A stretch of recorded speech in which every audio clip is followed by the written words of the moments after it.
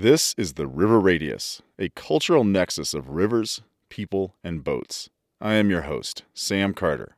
Welcome. It's a huge part of the cultural identity of Idaho, for instance, right? We are all the way up here at the very headwaters. It's Idaho that feeds these salmon going out. If you think about Idaho, what do you think about? You think about our rivers, and you think about nature, and you think about this incredibly beautiful, natural environment, right? And from first appearances, you go out and look at it, and it is, until you realize there's something fundamentally broken about what we have here, in that we have this amazing, beautiful, incredible fish that is simply not being sustained.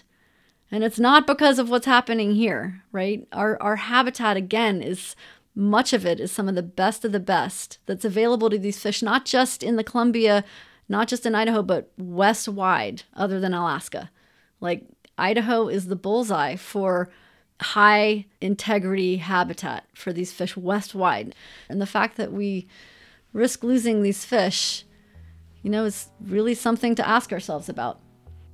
I think about having my children here in Idaho, and like a lot of what we focus on is that we live in this area where we have this amazing run of migratory fish that come all the way from the ocean.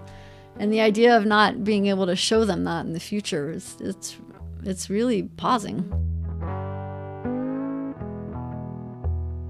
This episode comes to you from a Chinook salmon, the fish, the aquatic creature that is born in mountain streams of Idaho, migrates to the Pacific Ocean for its adult life, then returns to its birth stream to spawn and die, to continue this cycle.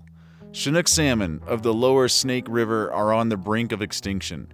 Yes, there are numerous variations of salmon up and down the west coast of North America.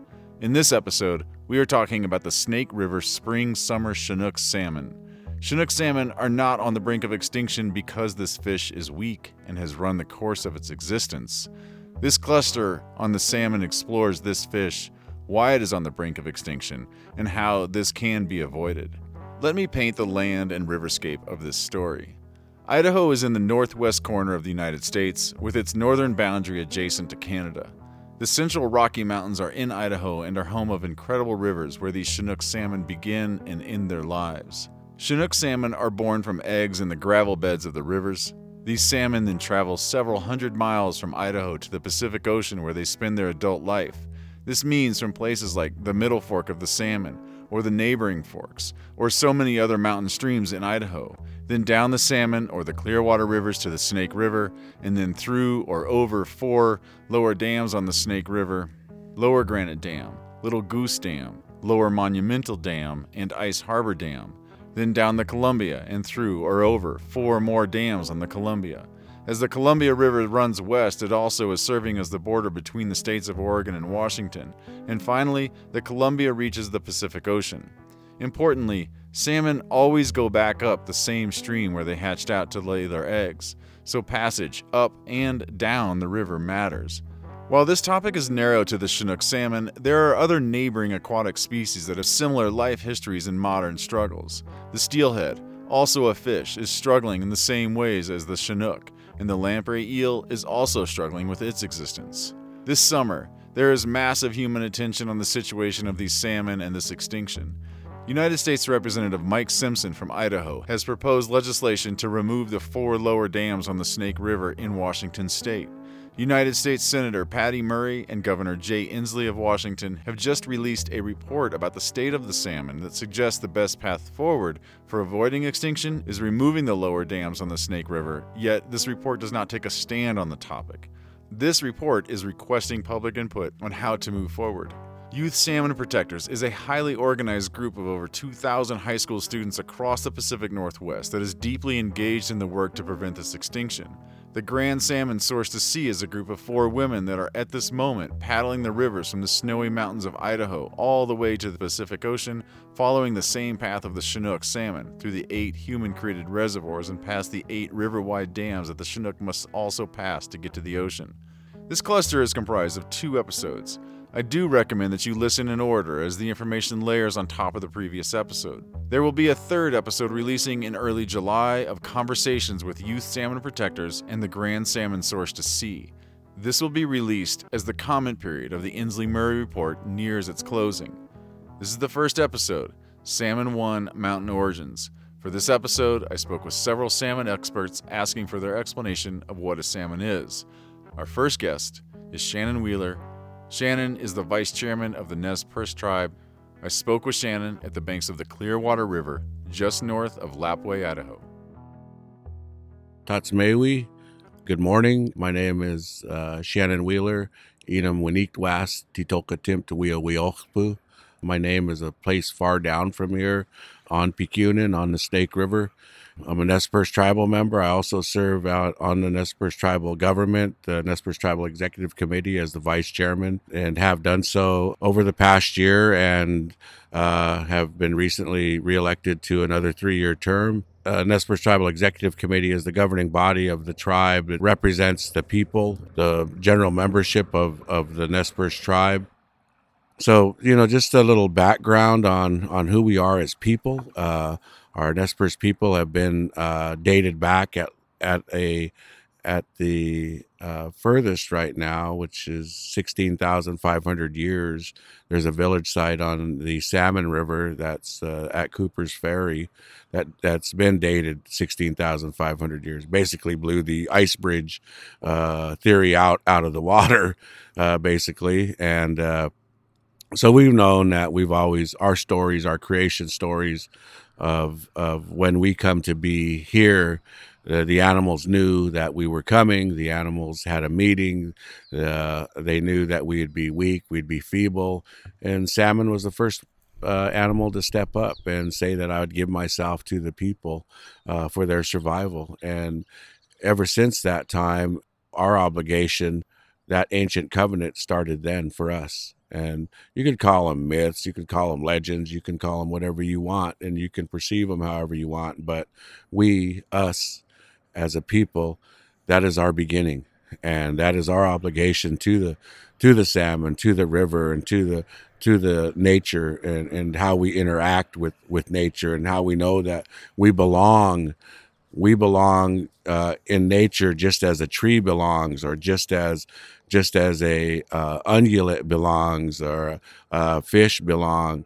We're just a part of that, and we understand that from those teachings that have been passed on for thousands of years, from generation to generation. With the salmon, can you describe that fish as you see it and as you understand it? Yeah, natsoch, or salmon, as we call it, goes to the mountaintops and to the headwaters and to these most pristine waters that are out here, and spawn, and then they migrate to the ocean and live out there, some for a year, some for 2, 3, up to 7 years. And when they return to their place of birth. And so that migration is from the estuary is in some cases 700 miles, and that's all swimming up the river against the current. And they don't eat on the way up, on the way back. And so they what's provided within their makeup of their body is what they survive on. And as they get further up the river, they'll get darker, they'll get smaller, but then they return to the headwaters to spawn, to their place of birth. And that's what's truly amazing about them, is that they actually have to go through a gauntlet now, and for them to make it their way back, and for that memory to be able to get to where they're at. We've been told different things about salmon in our lives. The line, there's a thin line on there, just teachings that that people will tell us. And I was told by an old fisherman that there's on the side of a salmon, there's a real thin, paper thin line it's a dark black line. But he'd say, well, that's the makeup of their map of them getting back. And it's just something that when you observe one of your first salmon, that you catch in your life. And I did this, just marveled at its beauty on the bank and near the water, and like just looked at it, and you think, you pray over that and you give thanks for receiving that. What can you tell me? What can you tell me about what a salmon is doing in the ocean? Well, a lot of times they're foraging around out there too, looking for food and growing and getting stronger. The amounts of numbers that make up salmon populations here in the river systems. I don't believe that there's enough food for them to survive and grow to the sizes that they grow, and of course they're going to go just like any other animal would migrate across a plain or a tundra in order to follow the food, and that's what they do. As they go to where the food's at, they know they've been here for millions of years, and this is something that's their lessons and that they've learned since their birth of who they are. So I imagine that, we don't really know exactly where they go out there and how far out they go, but we do know that they go out there and they return.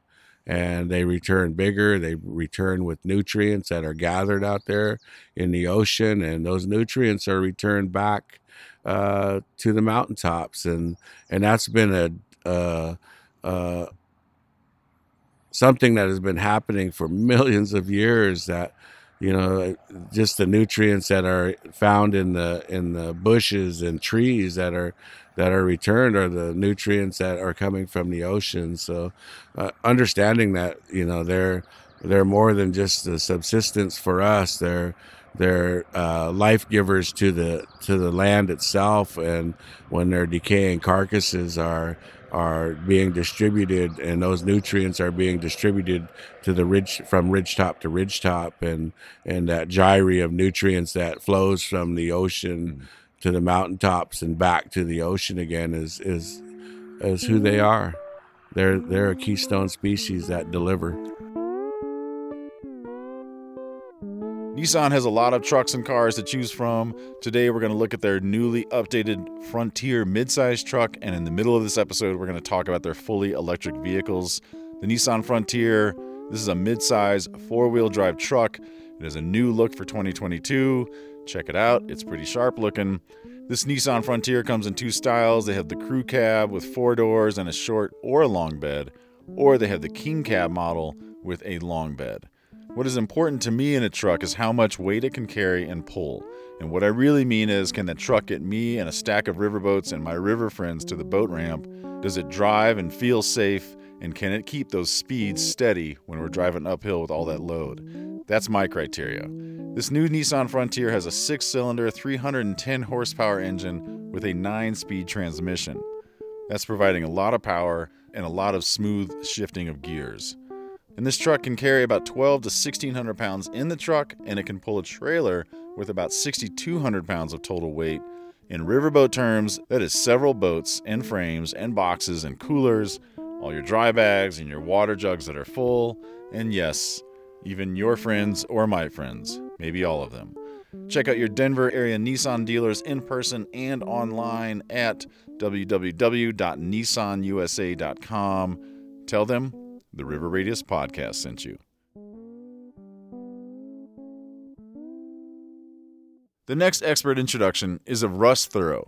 Russ is a fish biologist for the United States Forest Service. I spoke with Russ in Salmon, Idaho, near the Limhi River. I'm Russ Thoreau. I'm a fisheries research scientist with the U.S. Forest Service Rocky Mountain Research Station, and I'm stationed here in Salmon, Idaho, on the banks of the Salmon River, at the foot of the Salmon River Mountains. Can you tell us about the salmon, the Chinook salmon to be specific? To be real general, so salmon are part of the family Salmonidae. That includes salmon, trout, grayling, whitefish. And the word salmo, derived from a Latin word, in my understanding, it means the leaper, which is a very appropriate description of salmon. Salmon are what we call a keystone species. which means they have a disproportionate influence on their environment. Salmon act as predators, they act as prey, they actually alter their environment, which few animals do. I mean, beaver is another example. When salmon excavate their redds or nests to spawn, they're actually removing fine sediment from the substrate. So when you have large numbers of salmon, they actually are cleaning the gravel. They're altering that environment. The other important thing about them being a keystone species is about 95% of their biomass is derived in the ocean. And when they return to spawn and all salmon die after they spawn, all of those nutrients are put back into the ecosystem. And that's really the foundation for the productivity and the functioning of the entire ecosystem.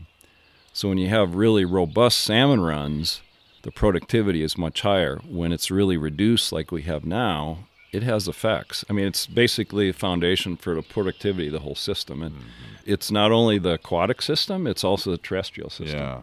And there's been a lot of great work done with isotopes that demonstrate those salmon nutrients end up in the ponderosa pine way up the hillside. Yeah. Because the eagles take them there and the wolves, and that's in terms of the aquatic system, the terrestrial system. And it includes insects and birds and mammals and the trees and the other vegetation. Interesting. That's why we call them a keystone species. They're the foundation.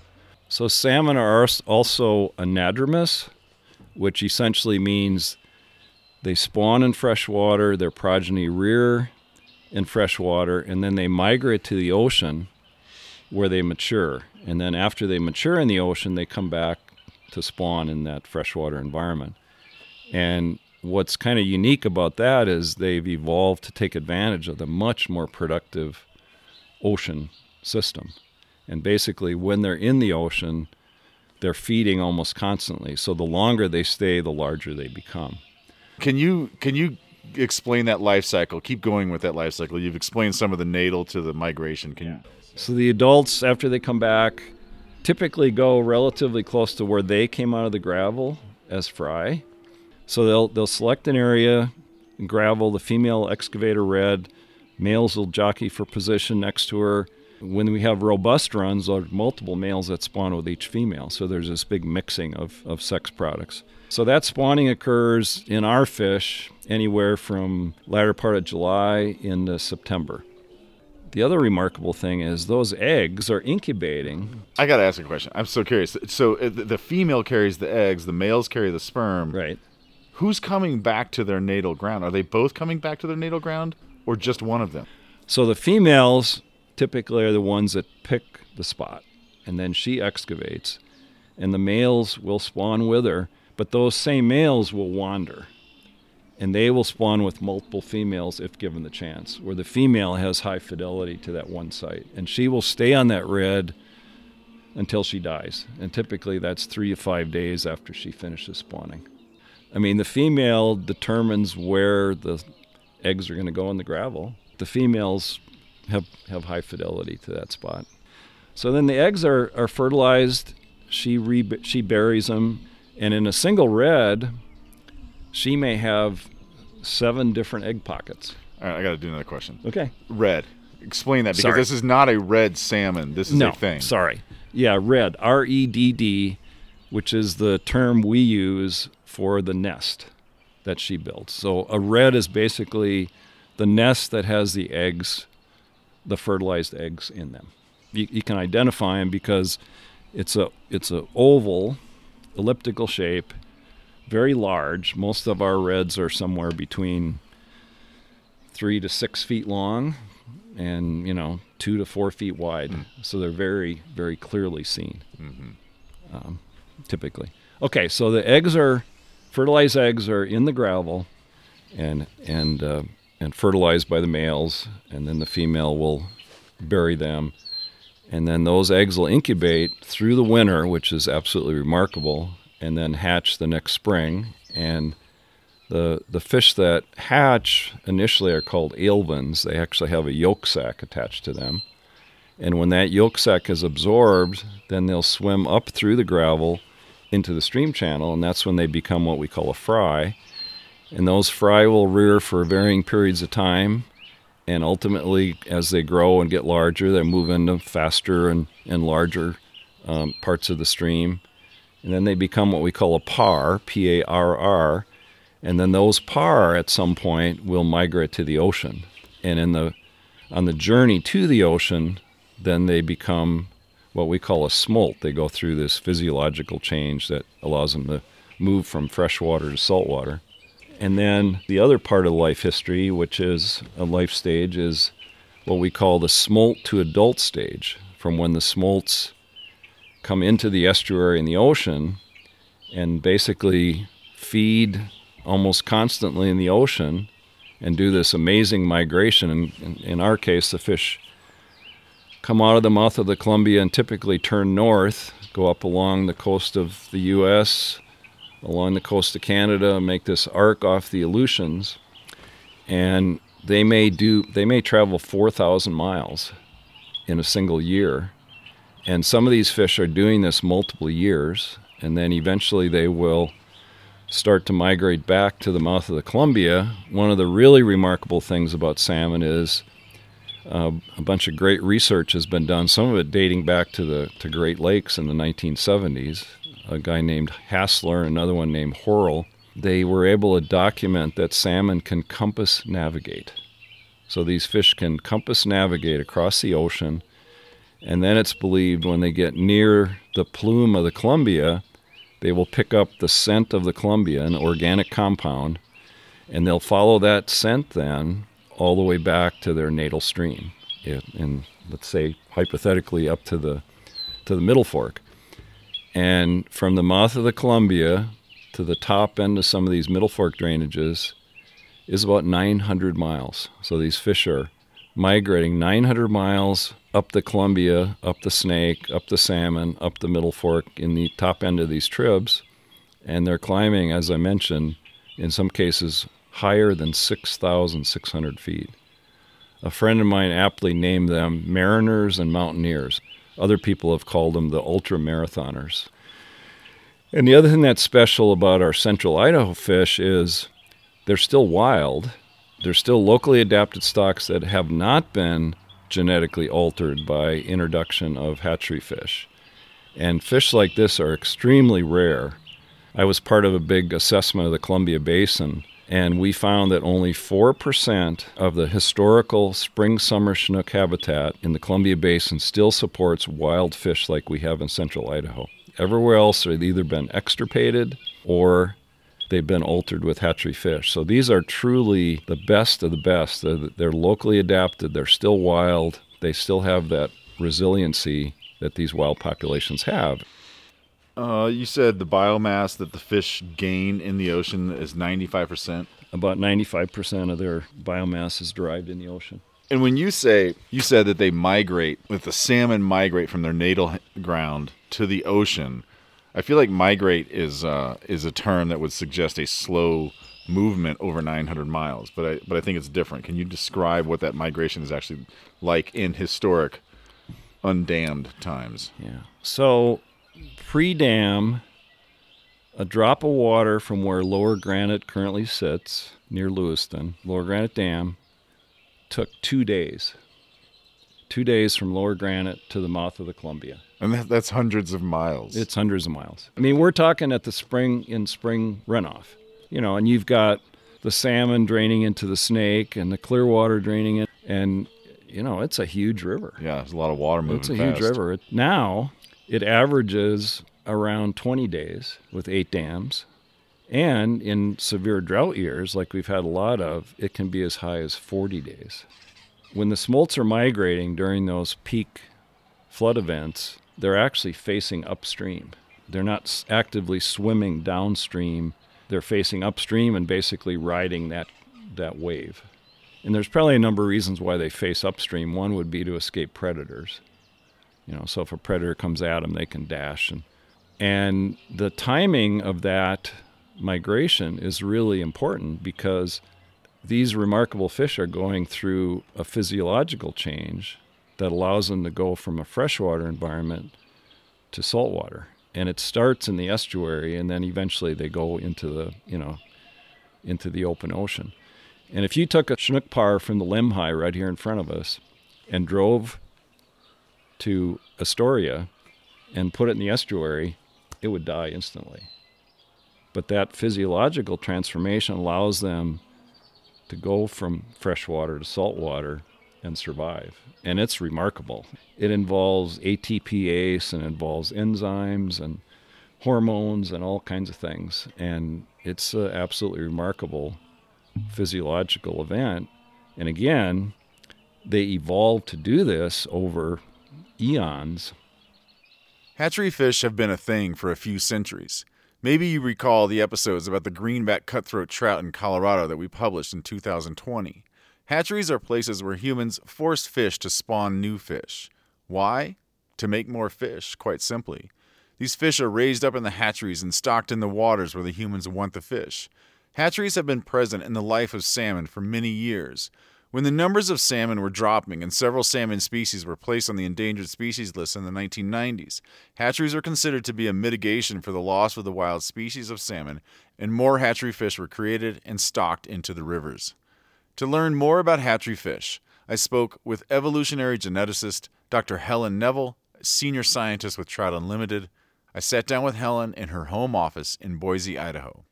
My name's Helen Neville. I am the senior scientist for Trout Unlimited. So provide, broad guidance for the organization for our conservation and policy work. I'm actually trained as an evolutionary geneticist, conservation geneticist. My, primary research area is in how to use genetic information to determine conservation status and the health and situation and things about ecology, life history, and evolution of different trout and salmon. You said you're the lead scientist for TU. That means of all TU, you're the boss scientist. Yep. Yeah. And you're a doctor of? I'm a doctor of ecology, evolution, and conservation biology. Is there language that you and your peers use to delineate true salmon and hatchery salmon? Wild salmon is mostly the language that's used to denote, salmon that are in nature and self-sustaining in nature versus hatchery salmon. And so then, what is a hatchery salmon? Well, so hatchery salmon, they're, derived from wild salmon originally in different ways, depending on the use of the hatchery. But they, the interesting thing about salmon is they're fairly easy to reproduce. And so they take a pregnant female, a gravid female, and you can squeeze her eggs out of her into a bowl or a dish or a bucket. And then do the same with the male who's ready to reproduce. Squeeze what's called milt or the sperm out of the male and mix those literally like in a bowl or a bucket. And then mix the eggs with the sperm and they'll do their thing. And then they can raise these fish in like trays in a hatchery. And then they go through different life stages of rearing in the hatchery from a tray where they're incubated as, little eggs. And then when they come out as fry, get put in bigger tubs, and then they go into these tanks, and then ultimately out to a raceway, these concrete raceways where the salmon are kept. That squeezing of the fish has to be done at the right time. It can't just be at any. Okay, it has to be done at the right time. But the technique, has been around for hundreds of years. People started doing this in Europe early on, and it was done by a lot of enthusiasts who started hatcheries in their ponds in their backyard. Right? It doesn't take too much. Obviously today there's a lot of modern technology and a lot of temperature monitoring and data that are collected. They do genetic brood stock analysis, so pedigree analysis to know who's related to who and select the mates for each hatchery fish according to, for the conservation hatcheries, they do the mate selection according to a genetic matrix to try and preserve genetic variability. From those early beginnings of hatcheries, I understand that there are a few different types of hatcheries, maybe two different types of hatcheries creating fish, creating salmon. What are those two types of hatcheries? Integrated hatcheries and segregated hatcheries.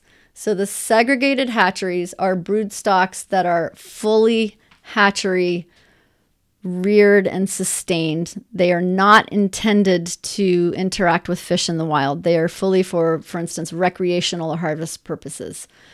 So those brood stocks are, the hatchery fish come back every year, and those fish are pulled in to maintain the brood stock every year. So they, can be highly domesticated and are released in areas to purposely try not to interact with wild fish. There's something called integrated hatcheries that are, often the purpose is to try and supplement wild populations to increase abundances to provide for harvest and fisheries. Some are more conservation oriented to try to, restore conservation populations like the Redfish Lake Hatchery. And those integrated hatcheries will have varying levels of wild fish brought into the brood stock every year. In some cases, the goal is to be as high as possible on wild fish, but of course that means you're harvesting wild fish out of wild populations that are already in severe situations and at critical risk of extinction these days. So in a lot of cases, they're not able to bring in a lot of wild fish to supplement the brood stock. And even regardless, when you have fish that are raised, even if they bring wild fish in over one season, so sometimes they'll bring them in and try and overwinter them in the hatchery to help bolster that one part of the year where there's a lot of mortality.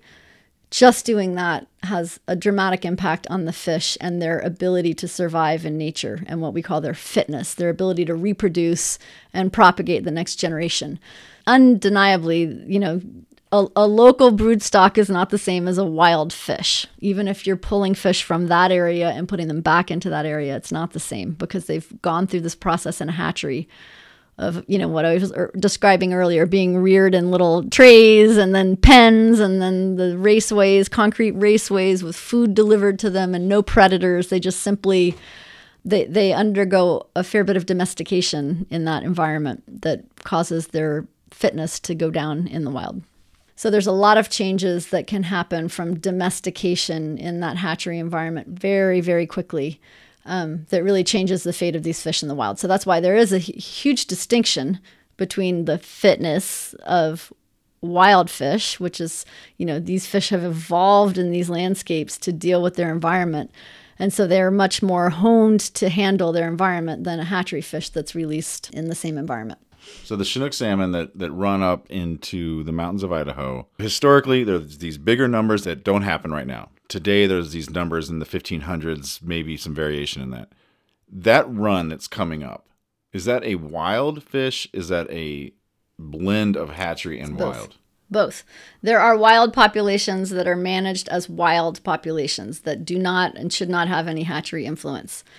There are other populations that are supplemented by hatchery fish. These integrated hatcheries where they purposefully release hatchery fish into the system to try and supplement and increase abundances, for instance. So it's a real mix, and it's an important thing to emphasize in that in our Snake River runs today, typically 70 to 80% of the Chinook salmon returning here, say spring, summer Chinook salmon, which is an endangered species listed form of Chinook salmon, 70 to 80% of the returns are hatchery fish. That's a really critical thing to understand. So when we say like returns are, up and they're doing a little bit better this year, it's true. Potentially this is a better year than we've seen in more recent years, but that's 83%, I think, this past year, hatchery fish. And compared to the returns historically in this basin, we are at seriously critical levels. So for the wild fish, the returns right now are much lower than the returns were when the fish were listed under the Endangered Species Act. Right? So in the early 1990s, all of these stocks began to be listed for a reason, because they were at critical situations with the potential of, being at risk of extinction. So they were formally listed under the Endangered Species Act, and that act relates only to wild fish. So the recovery of salmon in this basin is fundamentally dependent on the recovery of wild fish. So hatchery runs don't count towards ESA delisting? No. For spring, summer, and technically under the ESA, only wild fish count in the recovery of these fish.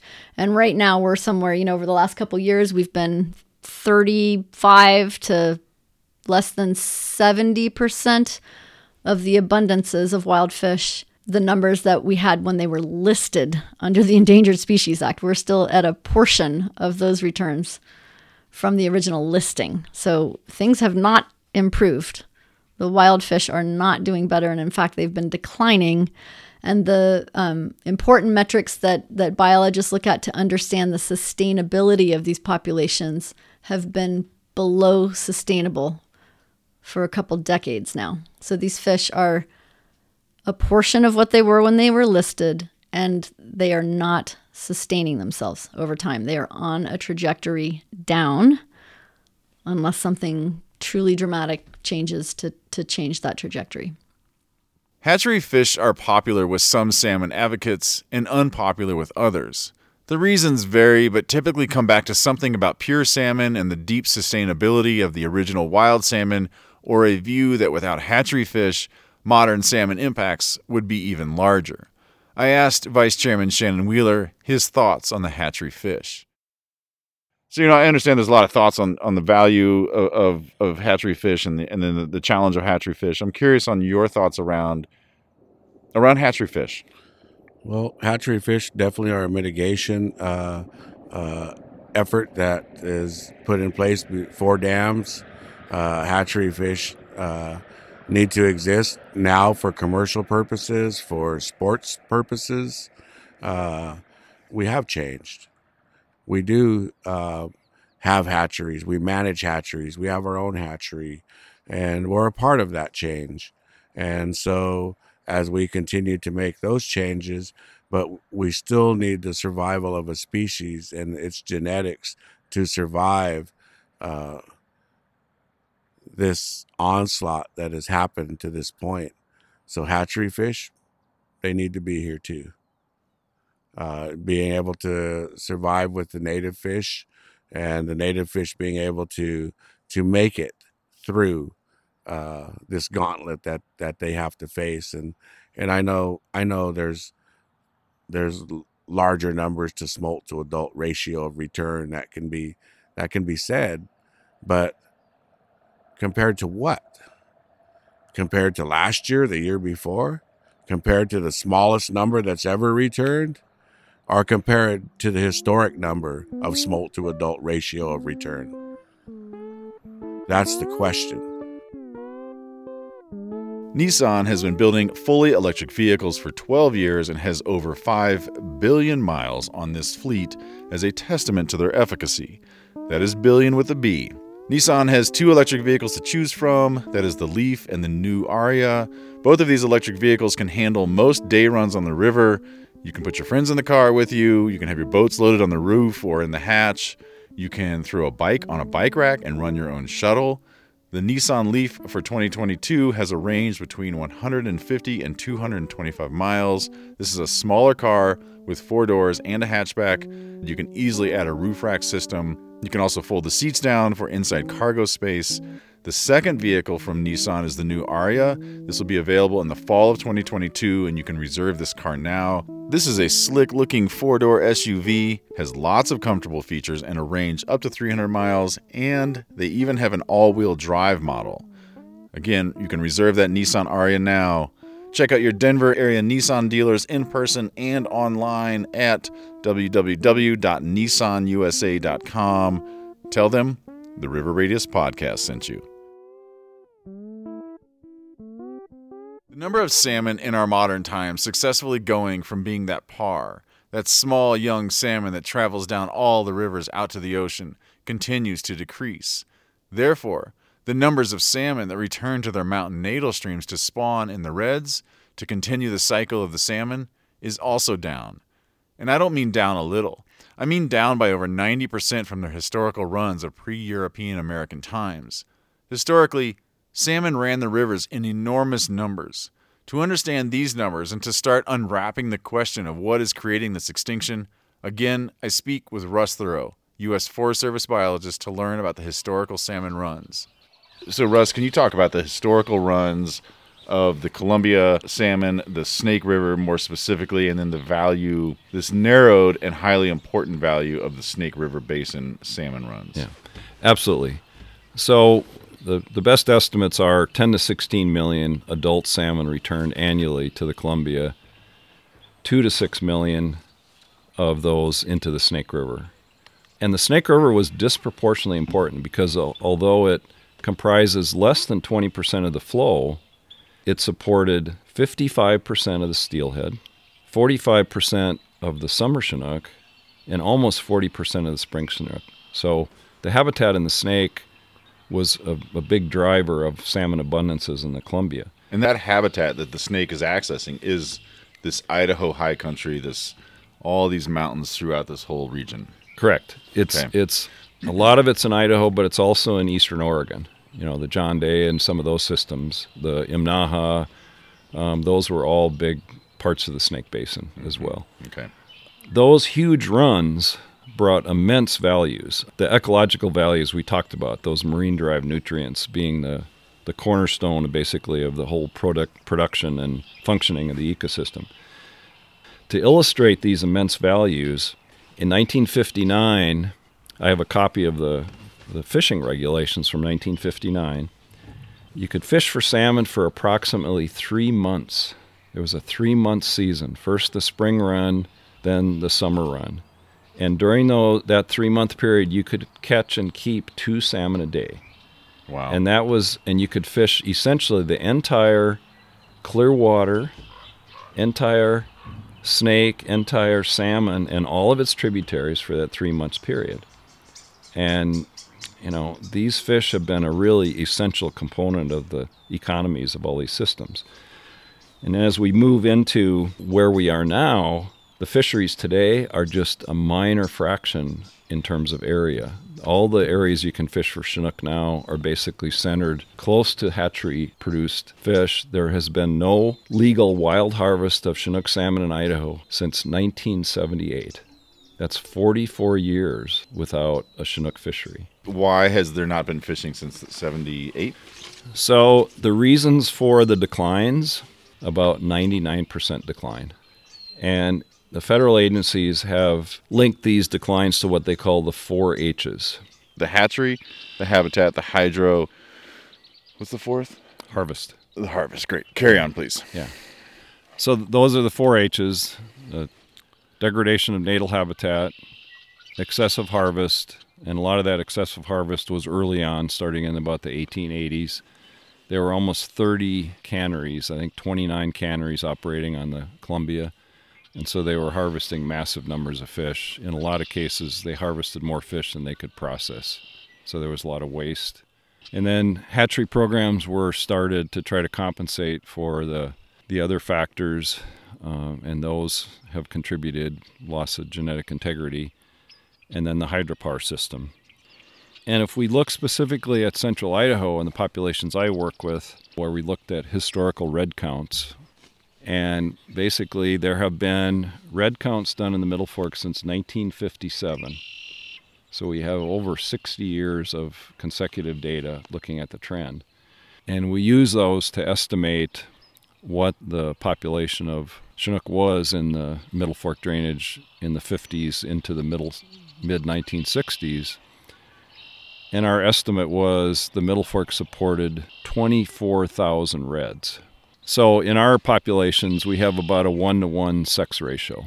So if you multiply the number of reds or nests times 2, that gives you an approximation of the total number of adults. So that means that the Middle Fork supported in the vicinity of 50,000 adult salmon. So from 1995 through 2021, we've averaged 722 reds in the Middle Fork. So if you multiply it times 2, 1,400 fish. In the same location. In the same location. So we've been averaging 3% over that period from 95 to 2021. Last 5 years, it's been less than 2%. 2019 was less than 1%. And we can ask, so how did this happen? And certainly all 4 H's contributed to declines across the Columbia Basin. The Middle Fork suggests that 3 of the 4 H's don't really apply because we have wild, genetically intact fish. No hatchery fish are stocked in the Middle Fork. As I mentioned, there's been no harvest in Idaho since 1978, and based on tagging of juveniles and then subsequently where they're captured in the ocean, the harvest rates in the ocean on our populations are extremely low, in the vicinity of 1%. The non-treaty fishery in the Columbia takes fish, but it's very tightly regulated. So harvest is really off the table as well. And the habitat's in designated wilderness. And arguably, the habitat in the Middle Fork is in better condition today than it was in the 50s and 60s, because back then there were still some legacy effects on habitat from historical mining. There was still grazing going on in a lot of systems, and a lot of those things have basically been eliminated. Marsh Creek, for example, had both sheep and cattle grazing, and since these populations were ESA listed in the 1990s, that has been eliminated. So habitat is also off the table. So 3 of the 4 H's don't really apply, which leaves the hydro system. And multiple entities over the last 20 plus years have concluded that the proximate cause of Snake River Chinook steelhead declines is the hydro system. And to illustrate, one of the metrics we talked about earlier is the smolt to adult return rate. And basically that means for every 100 smolts that migrates to the estuarine ocean, what percentage of them comes back as adults? In order to replace the population, you need at least a 2% SAR. Well, into the mid-1960s, with 4 dams in place, we have measured SARs, that's the acronym for smolt to adult return rate, of from 3.5 to 6.5%. So for every 100 smolts that went out, 3 to 6 came back, more than replacing that population. After the additional Snake River dams were added, those SARs have been averaging less than 1%. When SARs are less than 2%, the population can't maintain itself. When they're substantially less than 1%, then the population is basically on a trajectory to extinction. And so in the 60s, when these dams are just coming online, some of them, and they're still, because they were built one at a time, you were still seeing a sustainable return rate of the salmon back to the mountains. Yes. And so 2% is the level that holds the population steady. Lower than 2% is leaning towards extinction. Above 2% is better because it doesn't just sustain the numbers, it lets the population grow some. Correct. The published literature shows that into the mid-60s, with 4 dams in place, SARs are 3.5 to 6.5. Since 1975, when the 8th dam was added, it's often been less than 1%.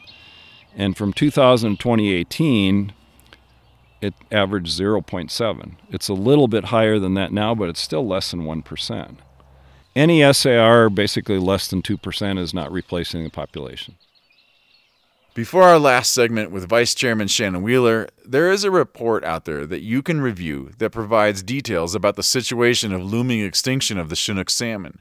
It was published in early June of 2022 by United States Senator Patty Murray of Washington State and Governor Jay Inslee, also of Washington State. This report is there for you, the citizen of this country. This report is asking for your input, and that input must be received by July 11 of this summer. From there, Senator Murray and Governor Inslee will review the commentary, engage in some stakeholder consultations, and consider if the 4 lower dams on the Snake River will be breached or if the dams will remain. You can find that report and links to your opportunity to comment in today's episode notes. You can also find them by searching online for the Murray-Inslee report. To cycle out of this episode, here again is Shannon Wheeler, Vice Chairman of the Nez Perce Tribe. For everything that salmon did since its birth, surviving, the migration out, predation, now warm waters, slack water, turbines, gas bubbles, then get to the ocean and then have to fight and fend, the things that they're facing out there now. And then they return, not as many as should be returning now, not even close. But the journey that they have made, and it's phenomenal that, even through the gauntlet that they faced in today's world, that still they make it back. Not in the numbers that we would like to see, but those few that do make it back, we're grateful and thankful that they've returned every year. And we have ceremony for that.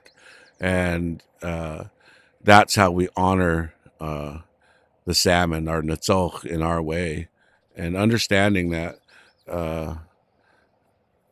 that relationship and that obligation, once again, that they had given themselves to us. And when they gave themselves to us, they would lose their voice, their ability to speak. And we were told that we were to speak for them. And that's our obligation, to speak for the salmon, because they lost their voice, and it was up to us to speak for them.